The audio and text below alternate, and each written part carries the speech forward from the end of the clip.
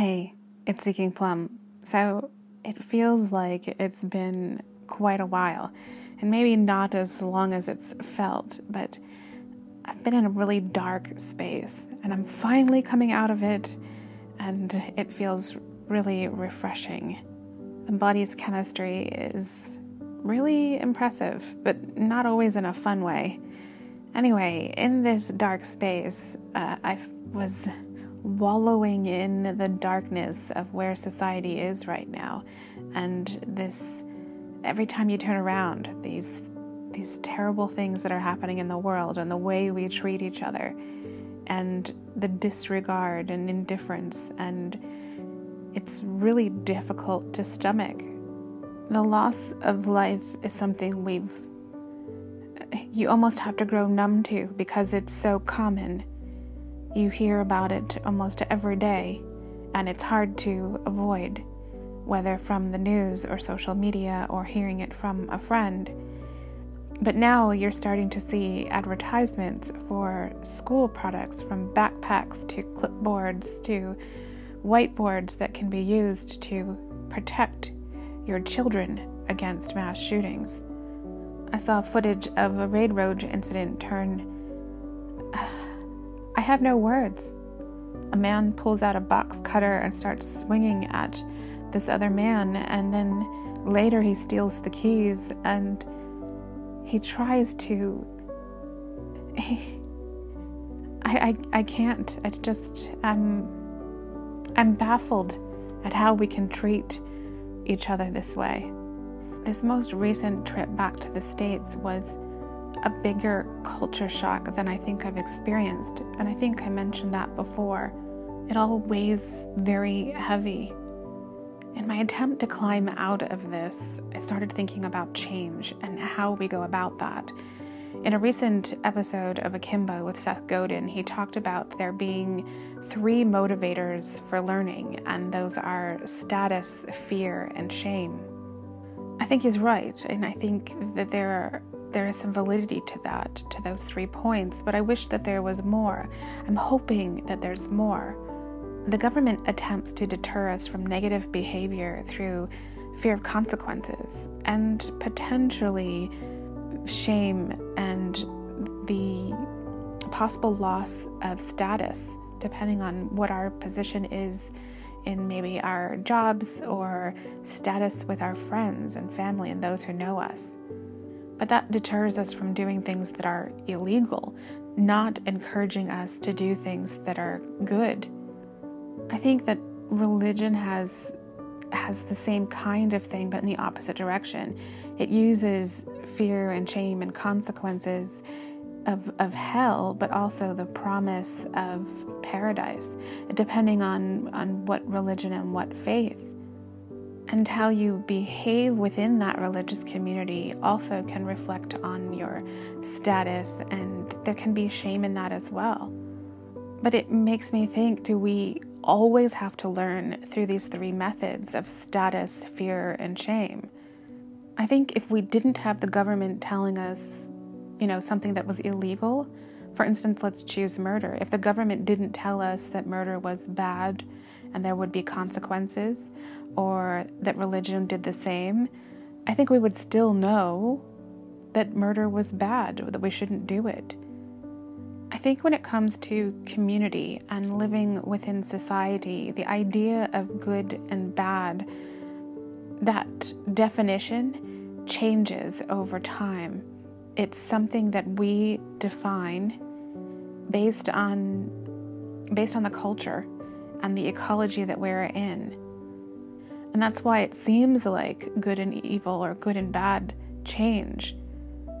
But to some extent, I think there are things that will never change because we decide as humans what it is that we value. And then we define what is good and bad. That sounds a bit simplistic. I think there's too much gray in the world to be very black and white about it. That there are no absolutes. There's no complete good and complete bad. Okay, but if we learn through status, fear, and shame, which government deterrence, law and order, and even the religious setup is all designed around. It seems to create this transactional way of being, of living, of interacting with each other, to some extent anyway. I had someone tell me a few weeks ago that they believed everything we did in life, every interaction, was transactional. And I'm not completely sold on that idea. And I'm not sure whether it's because I don't want to believe that's true. I know that in a large portion that it is true, but I don't want it to be 100% the case. When I'm out and about, I will often hold the door open for other people to go through. And when I was in Vegas, there was no exception. There were 2 sets of doors at this one casino, and when I went through the door, the first set, I opened the door and held it open for the woman and the man behind me. And she did not put her hand out to catch the door, and I think she said thank you, but I can't remember. The man behind her did put his hand up to catch the door so that he then could follow through as well. We came to the second set of doors, and she had already reached it before me. And I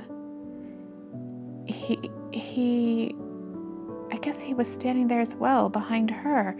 And they were just standing there waiting for me to open the door.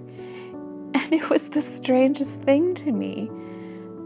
I don't know if he was standing there as well because she was standing there, or because I noticed her behavior more. She was standing there with her arms crossed, just staring at the door and then looking at me as if this was an expectation.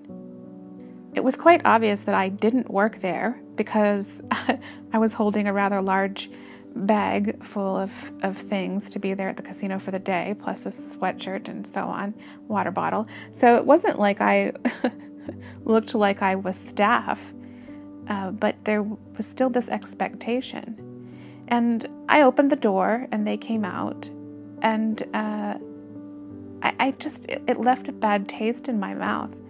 And this is a funny story to me because I think that to some extent this is a type of story that would be typically transactional, where I would open the door and that person might say thank you.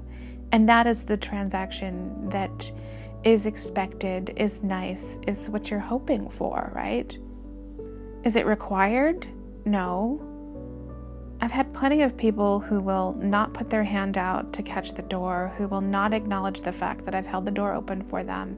And it doesn't change whether I hold the door open the next time for someone else, or even whether I would hold the door open again for this person, this same person. But it still leaves that slightly yucky taste in your mouth, you know? Which makes me ask questions about myself. What am I looking for? Do I want acknowledgement, appreciation? Like, what is it? And why do I need it? Why do I want it? Do I even need it? You know, what is it? What is that all about? I kind of feel like this is one of those nuanced situations here where it's about seeing, acknowledging, and respecting each other. If I see that somebody is having a rough day, let's say it's in the airport and it's a staff person, or it's somebody at a grocery store who works there, and I can go out of my way to make their lives more pleasant or easier because I'm seeing them, I'm acknowledging what they're experiencing and I'm respecting that, then I want to give that to them. And I think that, there's a hope that maybe that will be paid forward. Maybe that's what it is I just want it to be paid forward. Here's another story maybe to highlight that idea. A couple of months ago, I broke a toe, I think I mentioned, and For the first time, I decided to use one of those carts you can ride around in Walmart. I'd never used one of them before, and learning to drive one is it's a little small learning curve, but it is an adventure. Anyway, when I was done and I went to bring it back to park it near the door there, I wanted to pull it in all the way, so I was out of the way. But the person I was with wanted me to leave it and myself right out in the middle of the entrance. And I wasn't comfortable with that. And they felt that everyone else behaves in such a way, so why shouldn't I? But my thinking is that if we think other people are behaving in a negative fashion, and if we think that that's not how one should behave or how we wish they would behave, then why should we perpetuate that behavior? They may not notice that I took the time or the effort to pull all the way in at that instant, and it would take, a few seconds difference or what have you to unload the groceries in a different way. But does it really matter?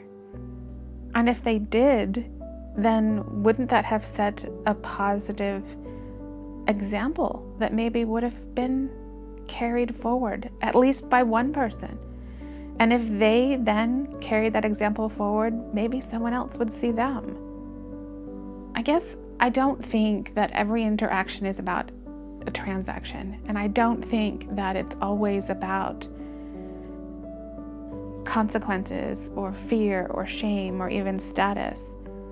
Because if I can do something for someone and it benefits them, even if they have no idea that I exist, no idea that I did that for them, then there's still good happening in the world. And the only transaction I need is to know that it happened, that it's going in the direction that I want it to go, rather than me needing to adjust and redefine what it is that I'm doing so that it does go in the direction I want it to go. Do you know what I mean? Because I don't want my efforts to be in vain. I'm not sure if there is such a thing as true altruism, because I think to some extent we do it so that we feel good about ourselves, or we feel good with what we did, or that kind of thing. But I don't think there's anything wrong with that. And in a way, I think there is a kind of transaction, and it's almost a transaction with ourselves. But it's not so much about fear or shame or even status. It's about leveling up from our previous version of ourselves. I think we have to remember that we live in community, and that community can be large, but it can also be these smaller entities within the larger. But I think having a healthy community is very difficult if we are not healthy ourselves, which it almost sounds like counterintuitive, but I think in doing self-care, in being, quote, selfish in the right ways, it allows us to be able to give to others that we wouldn't be able to give in a way that is as beneficial. I wonder who we would be, what our communities would look like if we could section ourselves into small communities, if we could detox ourselves from technology for periods of time, and if we could take time out to heal our past, heal any pain, any things that we've gone through, and then seek to benefit the community. Because by looking out, then it can be healing for us as well. I think if we're brought up if we live in a community where everyone cares for each other, who gives to each other without a transaction in mind, whether a physical transaction kind of mentality, then we don't have to be taught, encouraged, exhorted to be kind. It just is a part of how we are. I think we have it in us. Whenever we have a natural disaster or bad weather, we come out for each other. We help each other. That is who we are. If we see a car accident and the authorities haven't arrived yet, we stop and we help. We don't keep driving. That is who we are. We're not standing there with our palm open, expecting someone to hand us something in order for us to pull them from the wreckage. So why do we expect that and want that in our day-to-day lives? I don't know. I think that there is a desire to do and give for others, but there is also a point when we realize when someone's taking advantage of that, and we decide no more. Because then it's no longer a gift. It's no longer, it's just expected. And when it's expected by a stranger, that's one thing. You can give them the gift and smile graciously and hope one day they understand. But when it's someone who continually takes advantage, then it's different. It's not a gift. It's not something they'll understand. It's something they're knowingly taking, something they're not appreciating, they're not seeing, they're not respecting, they're not acknowledging. They're just simply taking. Do we need lessons on how to be kind, nice, on why to be kind and nice? Do we need an impetus, a short-term reason, or a long-term drive?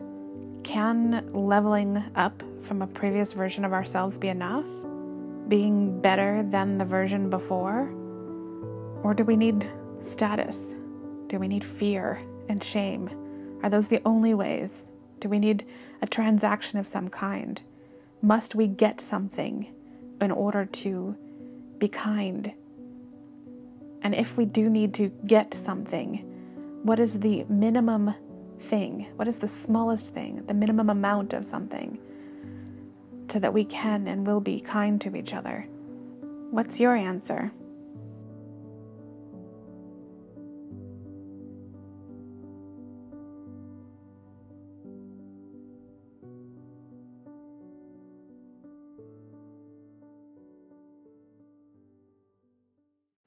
Thanks for listening. In today's episode, you heard music from Vortex entitled Memoir of Solitude from the Free Music Archive under a Creative Commons license. The details can be found in the episode description.